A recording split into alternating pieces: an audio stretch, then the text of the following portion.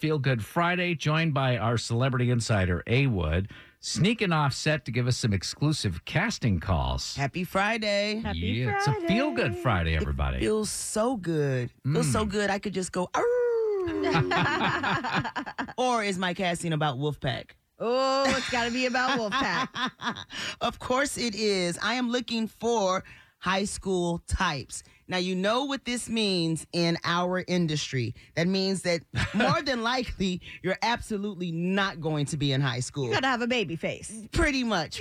So if you're 16 to 25, absolutely any ethnicity whatsoever, and you want to be background in Wolfpack, which I think is going to be so good, done by the same guy that did Teen Wolf on MTV, which I was a huge fan of. Plus, Sarah Michelle Gellar is not only starring, but she's executive producing, and that just rocks my world. Yes. So she's going to be behind the camera and in front of the camera. Very cool. So you said 16 to 25-year-old about? If you're 16 or 17, your mama or daddy does have to show up with you.